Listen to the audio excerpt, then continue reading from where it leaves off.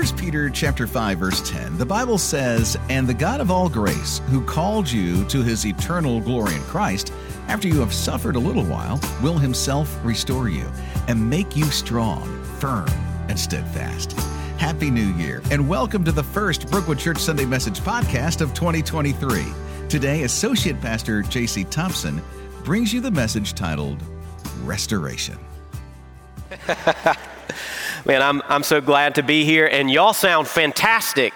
I don't know if y'all, if Christmas brought some singing to y'all. I don't know what happened. Y'all sound great back there. Good job. Hey, are there any small people in here? Any children and students in here? Give me a little whoop whoop. Yes. Oh, that's a joy to my soul. Any older people in here? Give me a oh yeah. Oh, yeah. All right. Come on now. Hey, man, I am so glad to be here. I'm so glad that you have joined us today to welcome a new year. I'm glad you're here too. Thank you for being here. And thank you for joining us online today. You can, if you got your Bibles with you, we're going to be in John chapter 21 today.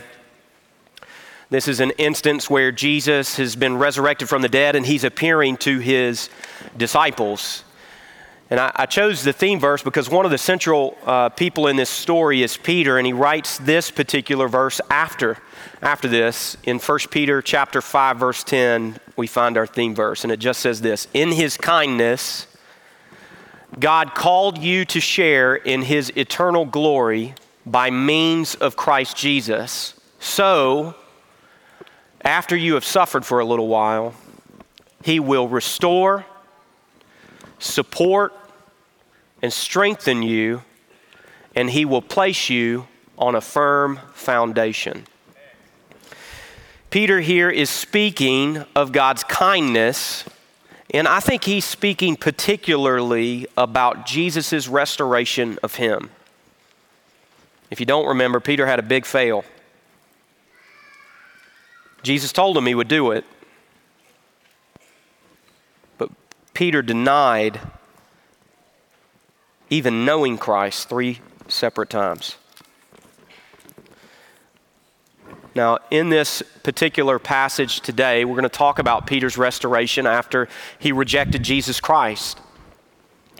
But I think it's also important to understand the context in which John is writing this story. Now, if you've ever read the Gospel of John, you'll know that John seeks to attempt to explain things that are extremely complex, extremely difficult. In fact, you read that poem in John chapter 1 where it talks about the Word becoming flesh and how he's talking about Jesus. He's talking about how Jesus is not just a human being who was born, but he is God himself, and that he has no beginning nor end.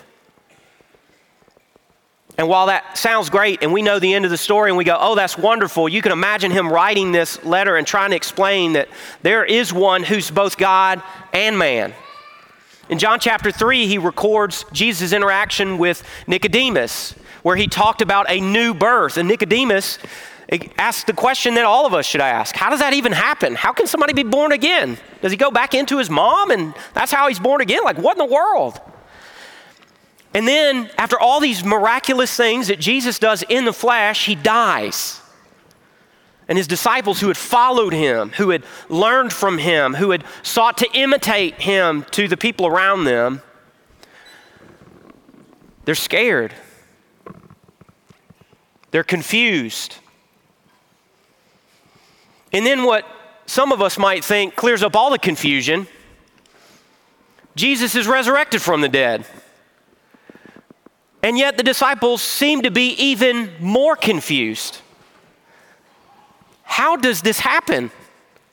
How can someone be resurrected from the dead? And then Christ appears to his disciples, trying to leave them before he leaves for a longer period of time than 3 days. Pictures of heaven, a few parting words, and a purpose to pursue. And then he asks his disciples to wait. To wait. Go to Galilee and wait. And that's where we find our passage today. And so if you got your outline, I want you to take it out, and I want you to see that Christ's restoration first declares our limitations. It declares our limitations. John chapter 21, verse 1. Scripture says this, "Later, Jesus appeared again to the disciples besides the Sea of Galilee." And this is how it happened. Several of the disciples were there. Simon Peter, Thomas, nicknamed the twin, Nathanael from Cana in Galilee, the sons of Zebedee, and 2 other disciples. Simon Peter said, "I'm going fishing." "We'll come too," they all said. So they went out in the boat, but they caught nothing all night long. At dawn, Jesus was standing on the beach, but the disciples couldn't see who he was. He called out, "Fellas, have you caught any fish?" "No," they replied. One of the most important complexities of this particular passage of Scripture is trying to understand why the disciples went fishing in the first place. And scholars debate this. Option number 1 is that the disciples were disobeying Christ's command to stay and wait for him to appear to them again. Some people believe that they were disobeying. They were so antsy waiting on him that they just had to leave. They couldn't stay there. Some attribute that particularly to Peter's failure, his rejection of Christ. He didn't want to ultimately do what Christ had commanded him to do, which is to be the rock on which the church was built. Remember that? And he was scared. He was scared of what Jesus thought about him, and so he took off in disobedience. And because Peter's a leader, no matter what he's leading them to do, some of the disciples went with him. That's option 1. Option 2 is that these guys need to eat. In the midst of waiting, they need to eat. And so how do they get food? They get food in the way in which they were trained, probably since they were young boys, and they went fishing to get some food. That way they didn't have to go and buy some. It's also possible that their money was running out, and so they would have sold any fish that they caught to provide for them however long Jesus was going to take to appear. Regardless of where you fall on this debate, the reality is this: the disciples went to go fishing and they failed. They failed miserably. The one thing that they set out to do at this period of time was to go and catch some fish, and they got blanked. In fact, some of this is y'all's experience in fishing. That's why you don't like it anyway. Every time you go, you get blanked. You know, my dad used to say that there's a difference between fishing and catching, and he liked to catch. Jesus enters into this story, and it's almost like he's poking a little bit of fun at them when he says, "Hey, fellas." That's actually how the Greek is translated, fellas. "Hey, fellas, did you catch anything?" This small piece of a conversation between Lord Jesus and his disciples illustrates exactly where the disciples were at this point in their life. Remember, Jesus gave them a big picture of the mission that they were to accomplish, that they were ushering in the kingdom of God on this very planet. He even said that they would accomplish even greater things than him. And yet at this point, they're scared, confused, and they don't know what to do. Jesus told them they would be fishers of men. And perhaps in this moment of confusion and fear, they wanted to go back to something they knew how to do. And that was just catch fish. But then in the midst of all that, Jesus had died. Hopes, dreams of a new kingdom were dashed. Disorientation at any single attempt to find how to live a God-honoring life without Jesus in the flesh, without their teacher at their side. But perhaps more shocking than the fear and disorientation is the fact that Jesus did come back. He did exactly what he said he would do. He was resurrected from the dead, and right now he's alive and around somewhere. But the disciples are operating under this new reality. What in the world's possible in this life? What can we actually accomplish? What can we do? Confronted with this incredible miracle of resurrection, not to mention the miracles that Jesus performed when he was alive,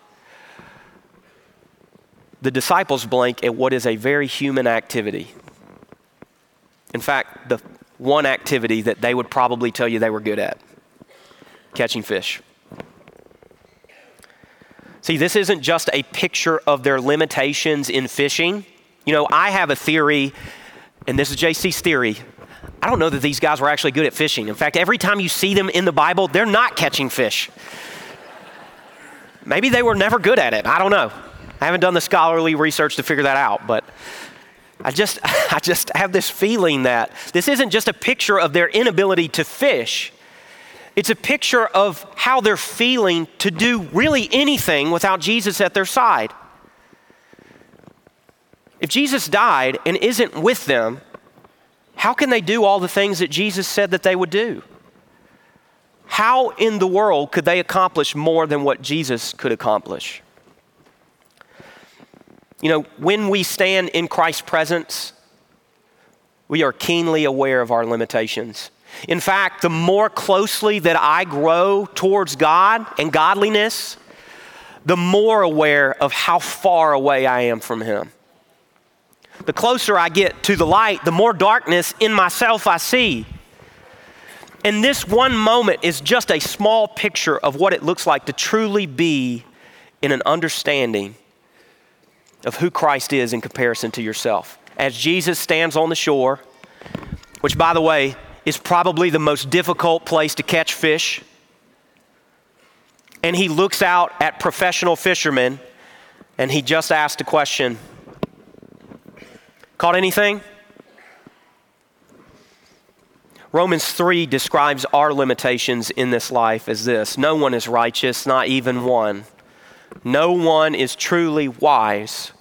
No one is seeking God. No human being naturally seeks after God. It is always a work of the Spirit. There's nothing in us that reaches out to God. Not only that, but even if you could, even if it were all up to your effort, you could never become righteous. You don't have what it takes to become a morally righteous person all on your own. No matter how gifted, how experienced, how much money you have, none of that makes you right with God. We are truly limited. It's what makes New Year such an odd experience for all of us as human beings. We have this picture of what we could become, but we're also confronted with the last year of what we did with all that time. We seek to make new goals, but when we look back, we go, we didn't really accomplish what we set out to do last year. Why even try? In fact, that's the new, fun, exciting thing to do, is either come up with a new word to describe how you'll fail again this year, whether it be habit, practice, resolution, whatever it is, or just don't try at all. New Year's is one of those times where we are confronted with the fact that we are only human. And yet, we desire to be more than that. In fact, how many of you have thought in the last week, just the last 7 days, about how this next year you're going to be more righteous, you're going to have improved sleep habits, you're going to spend less money, you're going to spend less time on your phone, you're going to be more generous with those around you, you're going to be less consumeristic, you're going to be more kind, and you're going to be less angry. Every year confronted with our limitations. Jesus doesn't tell the disciples, hey guys, it's going to be okay. You can do it.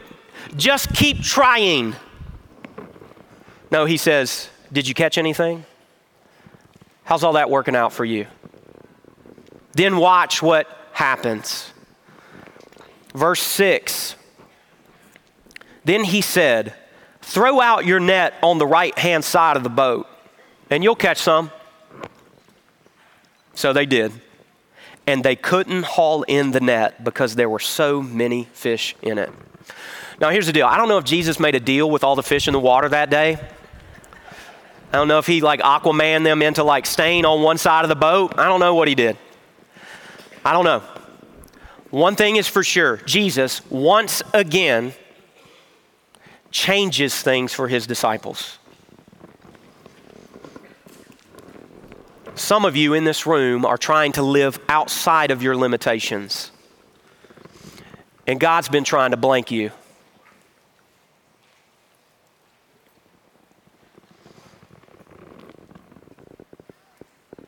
In fact, this week, I've been praying that God blanks you if you're living in disobedience to Him.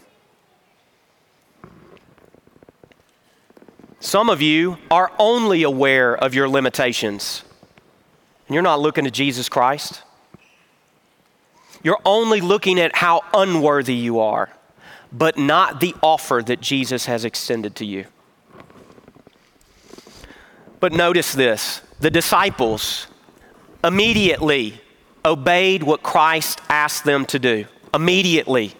And they listened to Christ's command in the midst of their failure, and they benefited instantaneously. Will you? What is Christ calling you to do in obedience? Are you fully aware of how limited you are? Will you obey what Christ has to say? Secondly, Christ's restoration leaves us dumbfounded. Now, be honest, I use that word for two reasons. One, it starts with a D, and two, the children are in here, and I'm going to enjoy them saying that word to you. Dumbfounded is a fun word, one that we don't use very often. But I think that's exactly what the disciples were feeling. Verse 7, then the disciple Jesus loved, who, by the way, is the one who wrote this book, as we see at the end of this chapter. I just love that. I love how human these people are. Oh yeah, he doesn't say what his name is. He just says this is the disciple that Jesus loves. It's like, I just see them picking teams, right before on the schoolyard. So the disciple that Jesus loved said to Peter, "It's the Lord." When Simon Peter heard that it was the Lord, he put on his tunic, for he had stripped for work, jumped into the water, and headed to shore. The others stayed with the boat, pulled the loaded net to the shore, for they were only 100 yards away. When they got there, they found breakfast waiting for them, fish cooking over a charcoal fire, and some bread. "Bring some of the fish you caught," Jesus said. So Simon Peter went aboard, dragged the net to shore. There were 153 large fish, and yet the net hadn't torn. "Now come and have some breakfast," Jesus said. Don't miss this. None of his disciples dared to ask him, "Who are you?" They knew it was the Lord. Then Jesus served them the bread and the fish. This was the third time that Jesus had appeared to his disciples since he had been raised from the dead. After Jesus provided another miraculous catch, John tells Peter, "Hey, that's Jesus on the shore." Peter put on his outer tunic and he leaps into the sea, which is crazy to me because there's a perfectly good boat and they're going to get there eventually, right? But why did he do this? People don't normally put on clothes before they go swimming. Why did he do this? Here's why. Peter knew he was about to go interact with Jesus. And he didn't want to come to Jesus unprepared. He didn't want to come disrespectfully to Jesus. And so he would rather come overdressed and wet than underdressed. In fact, anytime you greeted people during that time, there was most certainly some type of physical contact that was going to be made. And Peter didn't have a lot of clothes on because he was going fishing. Tough to cast the net when you got some stuff keeping you back, like a tunic. And so he throws on his tunic, he leaps into the water, most certainly to get next to Jesus to just touch him. You got to remember, he was just dead not too long ago. He wanted to spend time with Jesus, and being with Jesus was way more important than getting his clothes wet. Some of us don't do that. We wait till the situation is so perfect, so right, in order to spend time with Jesus. And you know what's fun about Jesus telling the disciples to wait? He could have shown up when they don't have any clothes on, which is exactly what he did. He showed up when they're fishing. He's not waiting for you to get everything right. He just wants to be with you. And we got to get cleaned up. Our prayer closets have to be arranged just right. We got to be up to date in our reading plan. We got to have all our lists checked off just before we get some time to pray and spend with Jesus. But Peter understood that time with Jesus, however imperfectly, was worth whatever effort it took for him to spend it. What I love is Peter gets to shore and there's already breakfast. How did Jesus catch those fish? Did he catch fish? Did he just say fish? I don't know. These guys who were fishing come back to shore and Jesus had already caught some fish. He didn't need them to catch any fish to eat breakfast because he's Jesus. He doesn't need your efforts to accomplish his will. The point wasn't breakfast. The point wasn't catching fish. The point was to remind all of the disciples, especially Peter, that Christ is going to continue to provide for their needs even after his resurrection and certainly after he ascends back to the Father. He did not lose any power because he died. I'm going to say that to you again. Jesus did not lose any power because he died. Don't gloss over this. There are small things in the text that if you aren't reading carefully, you might miss, and here's one of them. Jesus prepared breakfast by a charcoal fire. That phrase is only used one other time in the New Testament, and it's in the book of John. This is the setting of Peter's denial of Christ. The only other time a charcoal fire is talked about in the New Testament is when Jesus saw Peter deny him as soldiers are warming themselves by a charcoal fire. As Peter comes to shore to spend time with Jesus, that fire must have been in his memory as one of the spots that he failed Jesus. In fact, even the idea of catching fish would have been a reminder to Peter of his failures, not only at fishing, but his disappointment in the fact that he won't be a fisher of men as Jesus called him to be.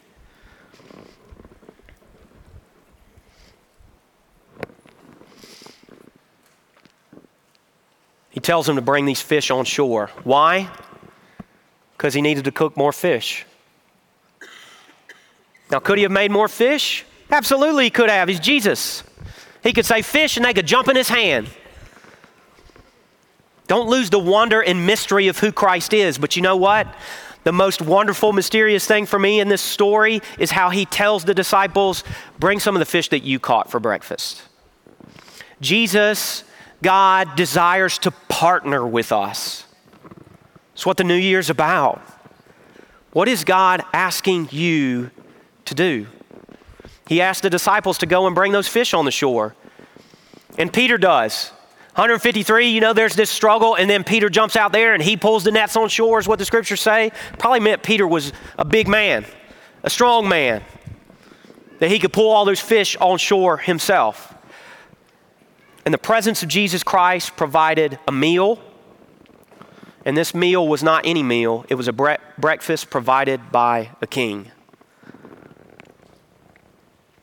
Now, I love this part of this passage where it says, they're so confused. They know it's Jesus, but they don't want to ask if it's Jesus.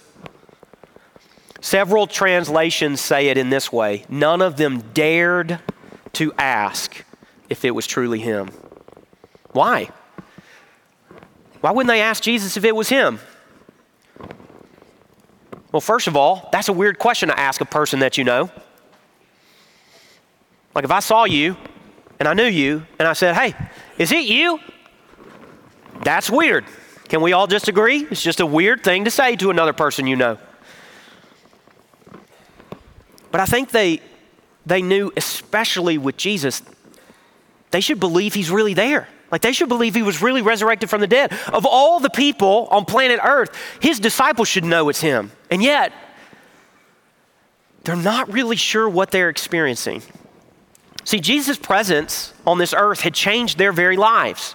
And when he died, they felt lost without him.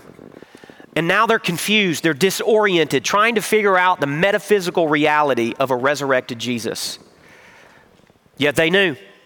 They knew he provided the breakfast. They knew that when he said to cast your net on the other side, that's the very thing that Jesus said when he called them to follow him. All the things that he had said, all the things that he had taught them, all of them always came true. And yet the body of the man that they knew in front of them was different. This body could pass through walls. This body still had the piercings of the crucifixion in his hands. They knew, but they didn't understand. See, I think this is a picture of what true worship of God looks like. Reverent fear and awe. In fact, I would say being dumbfounded. See, I think it's so interesting that those who spent the most time with Jesus Christ seem like the ones who are the most confused. Does this describe you? Has your worship or understanding of God become routine or stale and you just kind of have this perspective that you've got it figured out? Or did you come into this room disoriented about what even is a new year? How can I pursue God and yet know my limitations? How can I depend on him and yet put forth effort? How can I worship and say these words when it feels like I'm filled with doubt and fear? I think all of us, especially in the society in which we live in, are becoming less and less astounded by things. But that's not because we're searching less. I think it's because we are becoming less and less satisfied. Just take social media use. They invented this thing called the infinite scroll. You just scroll and keep going. You don't have to click a button that says next page. You just keep going and going and going and going. A picture of infinity. But the things that you keep scrolling to see, it's almost like they're incredibly finite. There's pictures of recipes and people making fun of other people and scores of sporting events. And you just keep scrolling to find satisfaction. And what you find is after an hour or two, there's been nothing that truly satisfied your desires.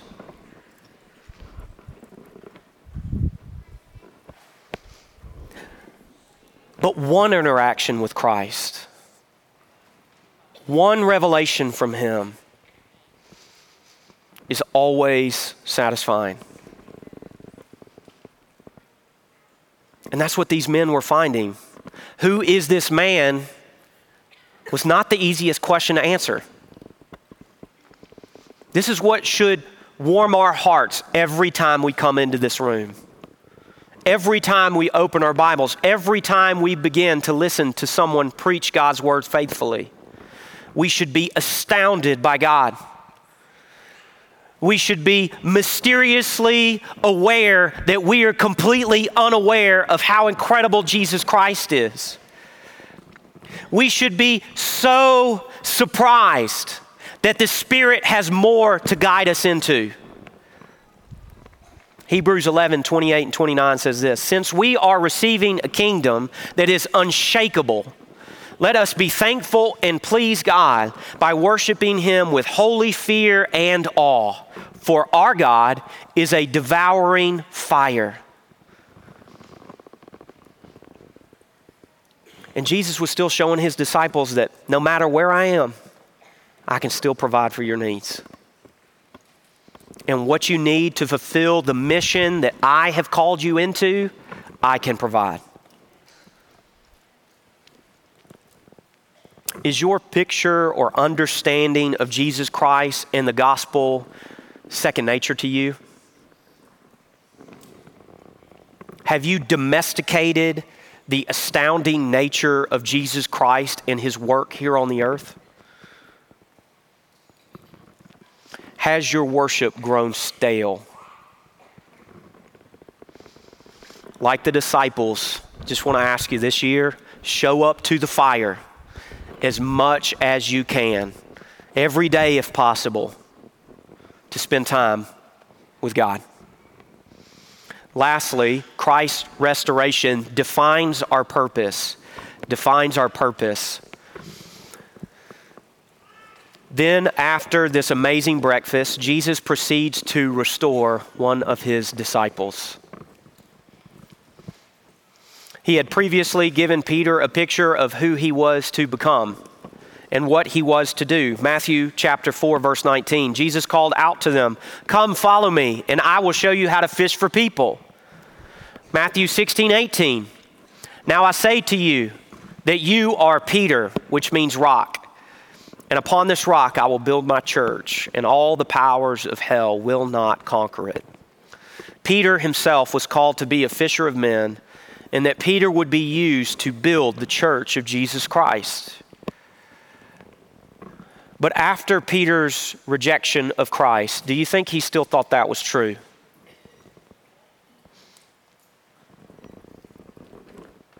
Watch how Jesus restores him. Verse 15. After breakfast, Jesus asked Simon Peter, "Simon, son of John, do you love me more than these?" "Yes, Lord," Peter replied. "You know I love you." "Then feed my lambs," Jesus told him. Jesus repeated the question, "Simon, son of John, do you love me?" "Yes, Lord," Peter said. "You know I love you. Then take care of my sheep." A third time he asked, "Simon, son of John, do you love me?" Peter was hurt that Jesus asked the question a third time.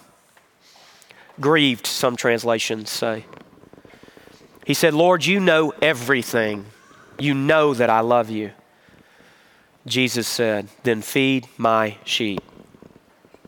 It's important to note just how much Jesus wants to restore Peter fully and completely. See, the fire was not the only picture that Jesus was providing to Peter. The miracle of catching fish, as we talked about, was one of the first miracles and the miracle in which Jesus provided to call Peter to follow him initially. He also asked Peter the same question 3 times, which is the same amount of times that Peter rejected Christ. You got to notice here that Jesus doesn't say to Peter, "Hey, Peter, it's cool. No big deal." He makes Peter, in the most gentle way possible, confront his sinfulness. He takes Peter back to that time that he rejected him. He asked him the question the same amount of times, and he gave him a picture of what was possible in the miracle of catching the fish. Gently, ever so gently, pointing out the truth of what Peter did.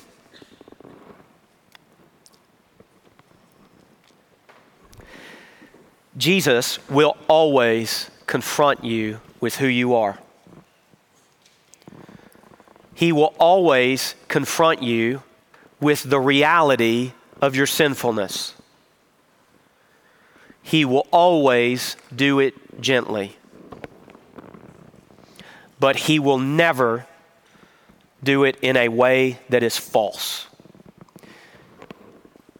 In order to cover over your sin, it took the sacrifice of Jesus Christ and his body.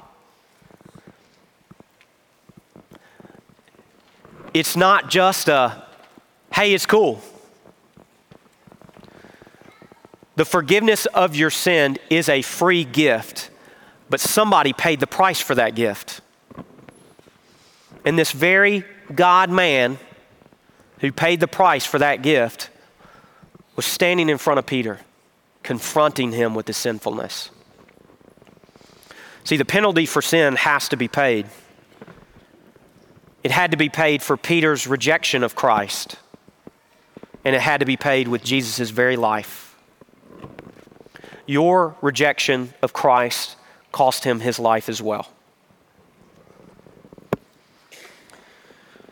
See, when God makes an offer to you, it's always an offer of juxtaposition. It is God's holiness and your sinfulness. It is God's perfection and your rejection. It is God's perfect generosity and your utter selfishness. And God is offering forgiveness to you.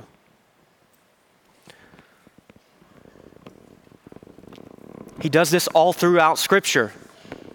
David, Isaiah, Jeremiah, just to name a few, confronted with their own sinfulness, tearing their clothes, their tongue being singed with fire. God's holiness confronted with your lack of holiness. Verse 18, I tell you the truth.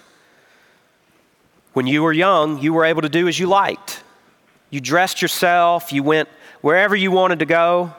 But when you are old, you will stretch out your hands, and others will dress you and take you where you don't want to go. Jesus said this to let him know by what kind of death he would glorify God.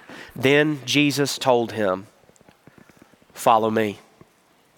Jesus was giving Peter a future taste of both his call to follow Christ and his purpose both in his life and in his death. Peter would die like this.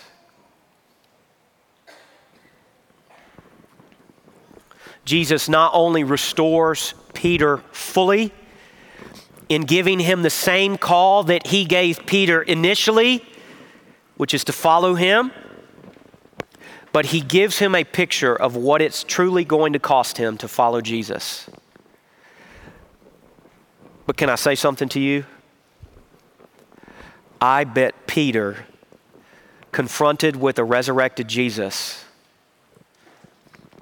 knowing the cost of his shame, looking into the eyes of Christ, the cost that he was about to pay was nothing in comparison to what he felt before Christ restored him. And I think Peter was willing to do whatever it took to never feel like that again. What would you do in Peter's situation? Jesus restores you, but then he tells you, you're going to be crucified. And then he asks you to follow him anyway. Would you be willing to pay that cost for Jesus Christ? This is the cost that all of us are asked to pay. Self-denial, the crucifixion of our own flesh. Every day we're to live an obedient life to Jesus Christ. For Peter, that cost was totally worth it. Christ is worth self-denial. Are you willing to do that? I want to give you just a quick illustration. You know, when I was growing up playing baseball, I used to bat second, which is a fun place to bat. If you don't know, the job of the first batter is to get on to base. That's their job. Doesn't matter how. Walk, hit by pitch, single, double, whatever. But the purpose of the second batter is not to get on base. The purpose of the second batter is to move the person who's on base forward. You're supposed to get the leadoff man into scoring position, and you're supposed to avoid grounding into a double play that gets you both out. This year, this moment with Christ is an opportunity for you to bat second. Instead of thinking through your resolutions, your goals, your habits as ways to advance your life forward, why don't you start to think of ways how you can move the purpose of Christ forward in someone's life? If you're in this room today and you're being confronted with your sin, look to Christ. He is willing to forgive your sin in exchange for his life. He wants to forgive you fully. Man, I pray and ask that today you'll come and ask for prayer. How can you move forward? How can you move someone else forward in their life with Christ, in their relationship with Christ? Kids, as you go back to school, who needs an invitation to church? Who needs to be shown the love of Christ in your school? Who needs the loving presence of a Christ follower for a friend? For the rest of you in this room, I want to give you one opportunity. It's at Ministry Spotlight today. In several weeks, we'll have a class of parents whose children have been placed into the foster care system, or they're at risk of their children being placed into the foster care system. We're going to have an opportunity at Brookwood Church to share the gospel with those parents. But it's not just the gospel through words. It will also be the gospel through the way that we love them. And so we're asking you to do two things, to pray about doing two things. One, get a group together and prepare a meal for every week we have class. And not just prepare a meal, but to come and serve it to those families and to love on them. The second opportunity you have is to be a mentor with them. What does that mean? It means being next to them and answering all their questions about life. That's what it means. But JC, I don't know all the answers about life. We just talked about your limitations. You're exactly where you need to be as long as you can point them to Christ. Now, for the rest of you who are in here, especially those of you who have families, I'd like to present you with a gift to start this new year. I'd like to pray a blessing over you. As we show the fruit of the Spirit on the screen, I think we've got that from Galatians chapter 5, verses 22 and 23. Do we have that? If not, you can look it up on your phone. Oh, there it is. Wonderful. I want you right now to pray and ask God to show you which portion of the fruit of the Spirit is God wanting to manifest in you and your family this year. I just want you to take a moment to do that. I'll open us in prayer. I want you to take a moment to receive from God what is that portion that he wants for you this year, and then I'm going to pray a blessing over all your families. Let's make this year count for Christ's kingdom, in spite of how it impacts our own. Let's pray. God, as we open our ears, our hearts, our minds to you, God, what portion of the fruit of the Spirit do you want to grow in our lives and our family's life this year?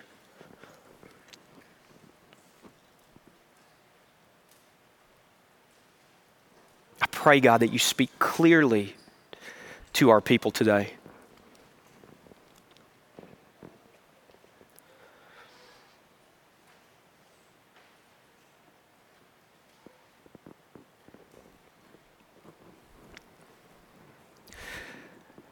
God, I ask you right now, to everyone who hears my voice, whether they're in this room or they're online, God, I pray by the power of the Spirit of God that the portion of the fruit of the Spirit that you revealed to these people today, I pray, God, that by your power you would grow it in this family, that you would grow it in these people. And I pray, God, it would be a testimony to the love of God that you have for the world and how you work through this family's life. I pray, God, that you make the things that they seek to do for your kingdom excel beyond their wildest imaginations. I pray, God, that you give them success when they share the love of God with their neighbors, their friends, their coworkers, and people that you randomly assign them to love. I pray, God, that 2023 would be a year that they feel your presence more closely and accurately than any year prior. And I pray, God, that you give our people revival through the Father, the Son, and the Holy Spirit. Bless us, Lord Jesus, for your kingdom and your glory. It's in the name of Christ we all agree, and all God's people said, amen. Thank you for being here. Hope you have a happy new year.